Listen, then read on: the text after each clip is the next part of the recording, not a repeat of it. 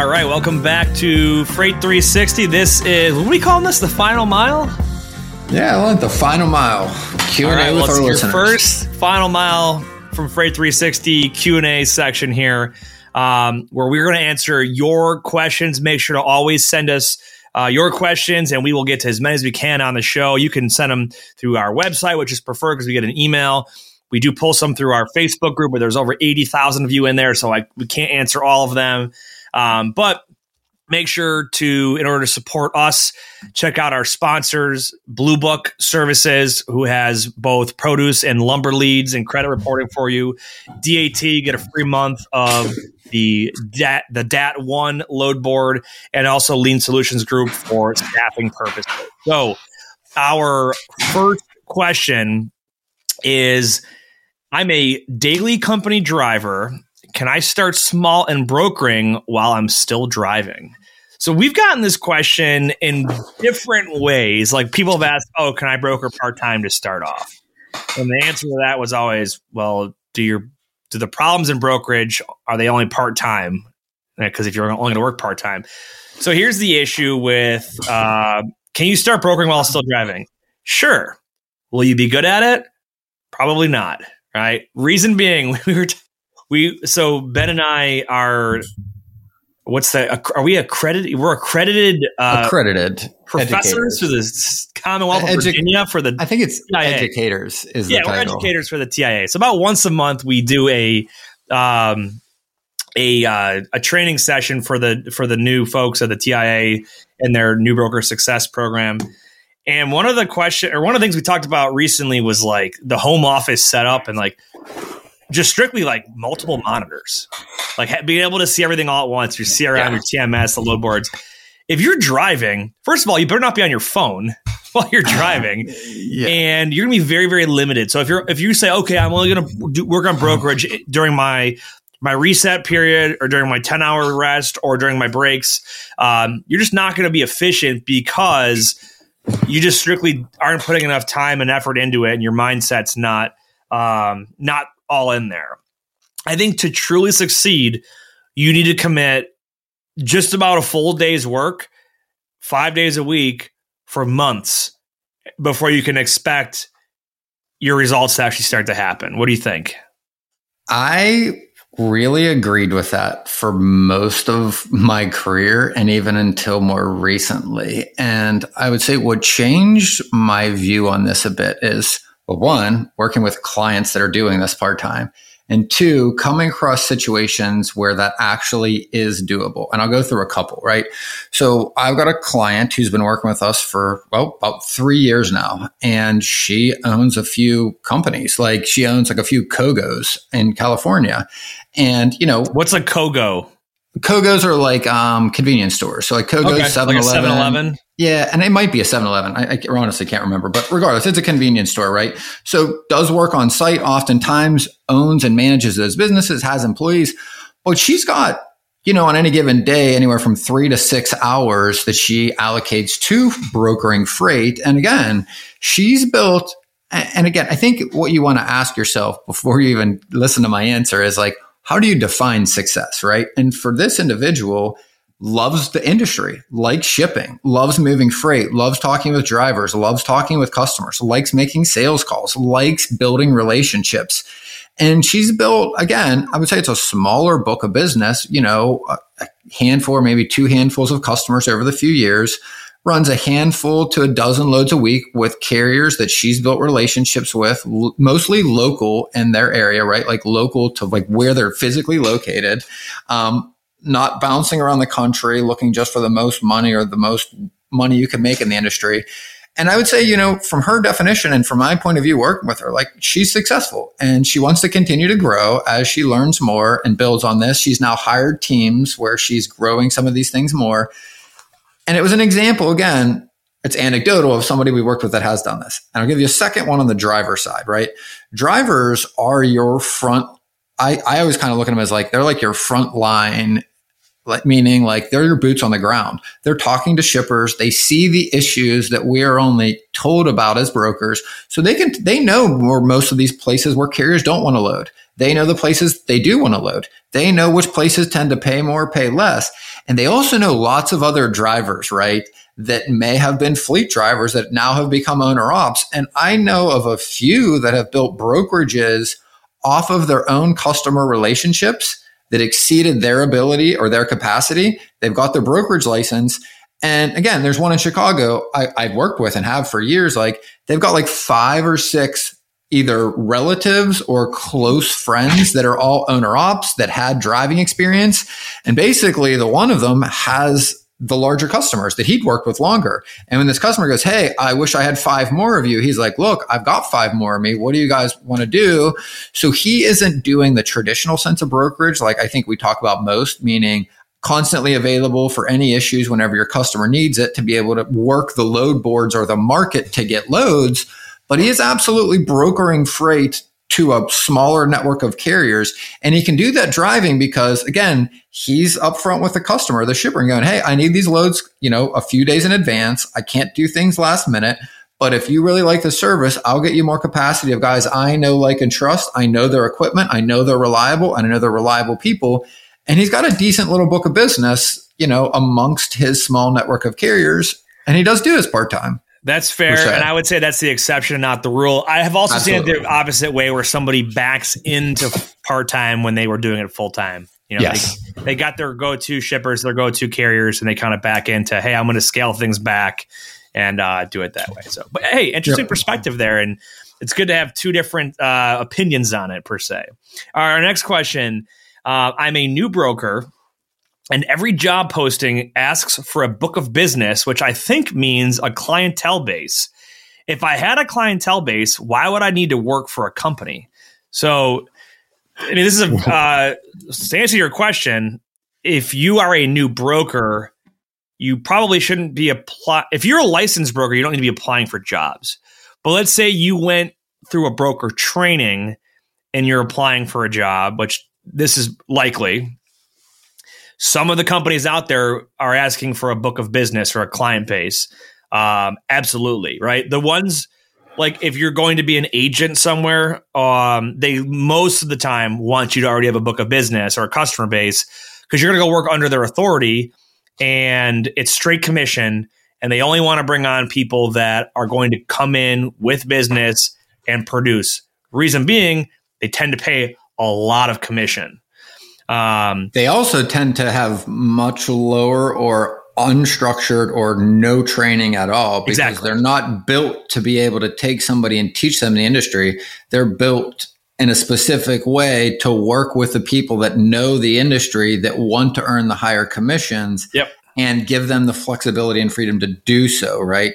W-2 is structured to do the opposite, meaning you're going to get lower commissions, but you're going to have more structured training and you're going to have likely a salary or a guaranteed at least some amount of money while you build that book of business. Yeah. So like I had people that reach out to me and they're like, hey, can I come be an agent with your company?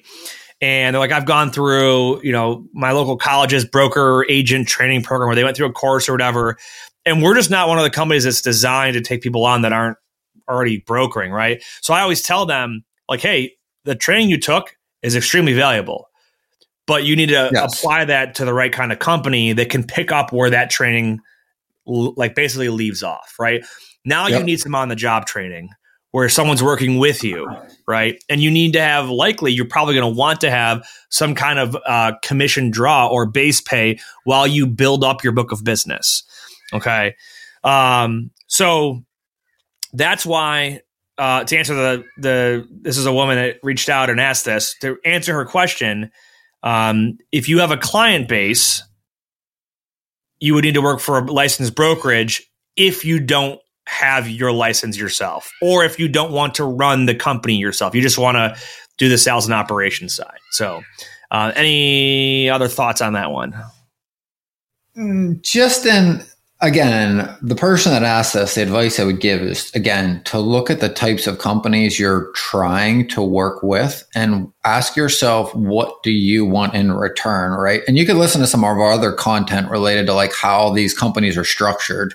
But again, I do want to reiterate, they're structured very differently for very different objectives for both the company and the people that work for them, right? So just like I think college degrees for a large part, right? Like companies aren't really looking for you to go to college to know what to do once you start your job. They're really looking at it more from, do you have a baseline understanding? Can you follow through with your commitment? And are you have some baseline level of education that opens the door? Yeah. I'll never forget when I got my first job at a bank. And again, I majored in finance and accounting. And I remember literally getting this job thinking like, I'm so glad I did this. I spent all this effort learning these specific things and had a tremendous amount of wind let out of my sails. And like the first meeting I had with one of the VPs, he sat me down and he goes, Ben, like, I don't really give a shit what you learned or what they told you in school. I'm going to teach you everything, or we're going to teach you everything we need you to know about doing this job within the bank. We just wanted to make sure you could actually get through school before we were going to hire you. And it was like, wow, it was kind of like a big letdown and a lot of energy and years of my life that I felt went towards this objective. But hey, I mean, it's part of it. It didn't mean it wasn't helpful. And it absolutely helped me succeed tremendously or faster, I think, than otherwise. And I think that's also the case with, brokerage courses and education in general. Yeah. Yep. No, I agree. All right. Next question is, what load board can I use for auto hauling? Well, I want to differentiate. There's two main types of auto hauling.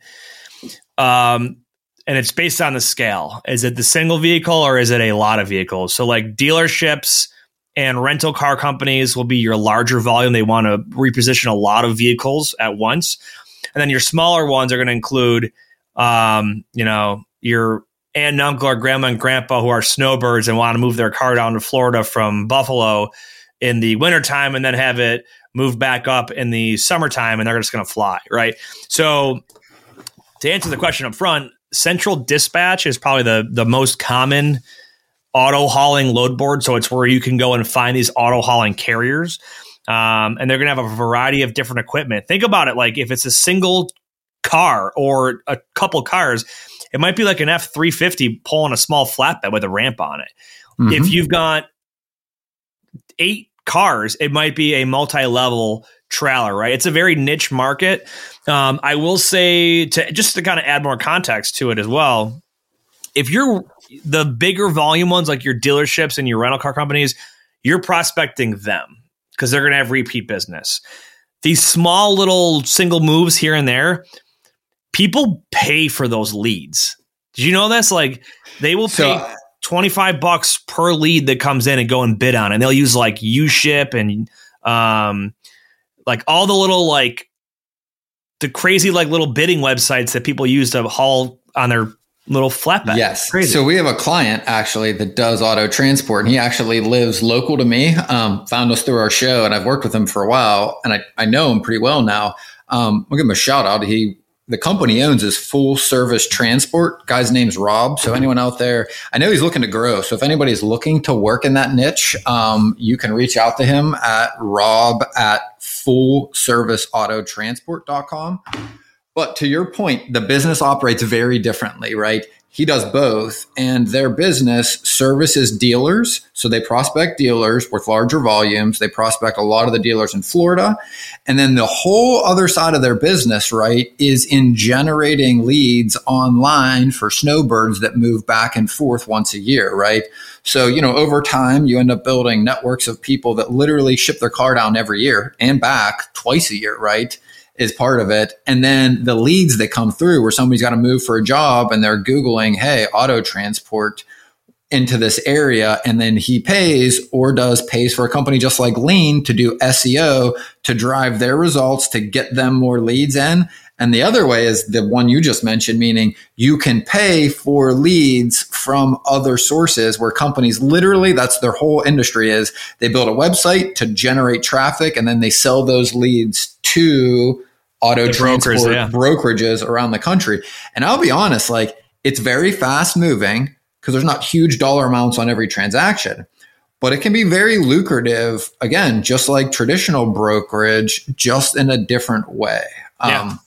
because again, it's just a different model of how it functions. One thing to note on auto hauling is keep in mind the value of the cargo, because insurance policies have a standard limit. And if you're moving somebody's Ferrari, just keep that in mind. So, all right. Very different, by the way. I also, one more note on that. Like, I had a colleague when I used to work at one of the larger brokerages that ended up flipping a pretty large account with one of the major auto manufacturers in the US.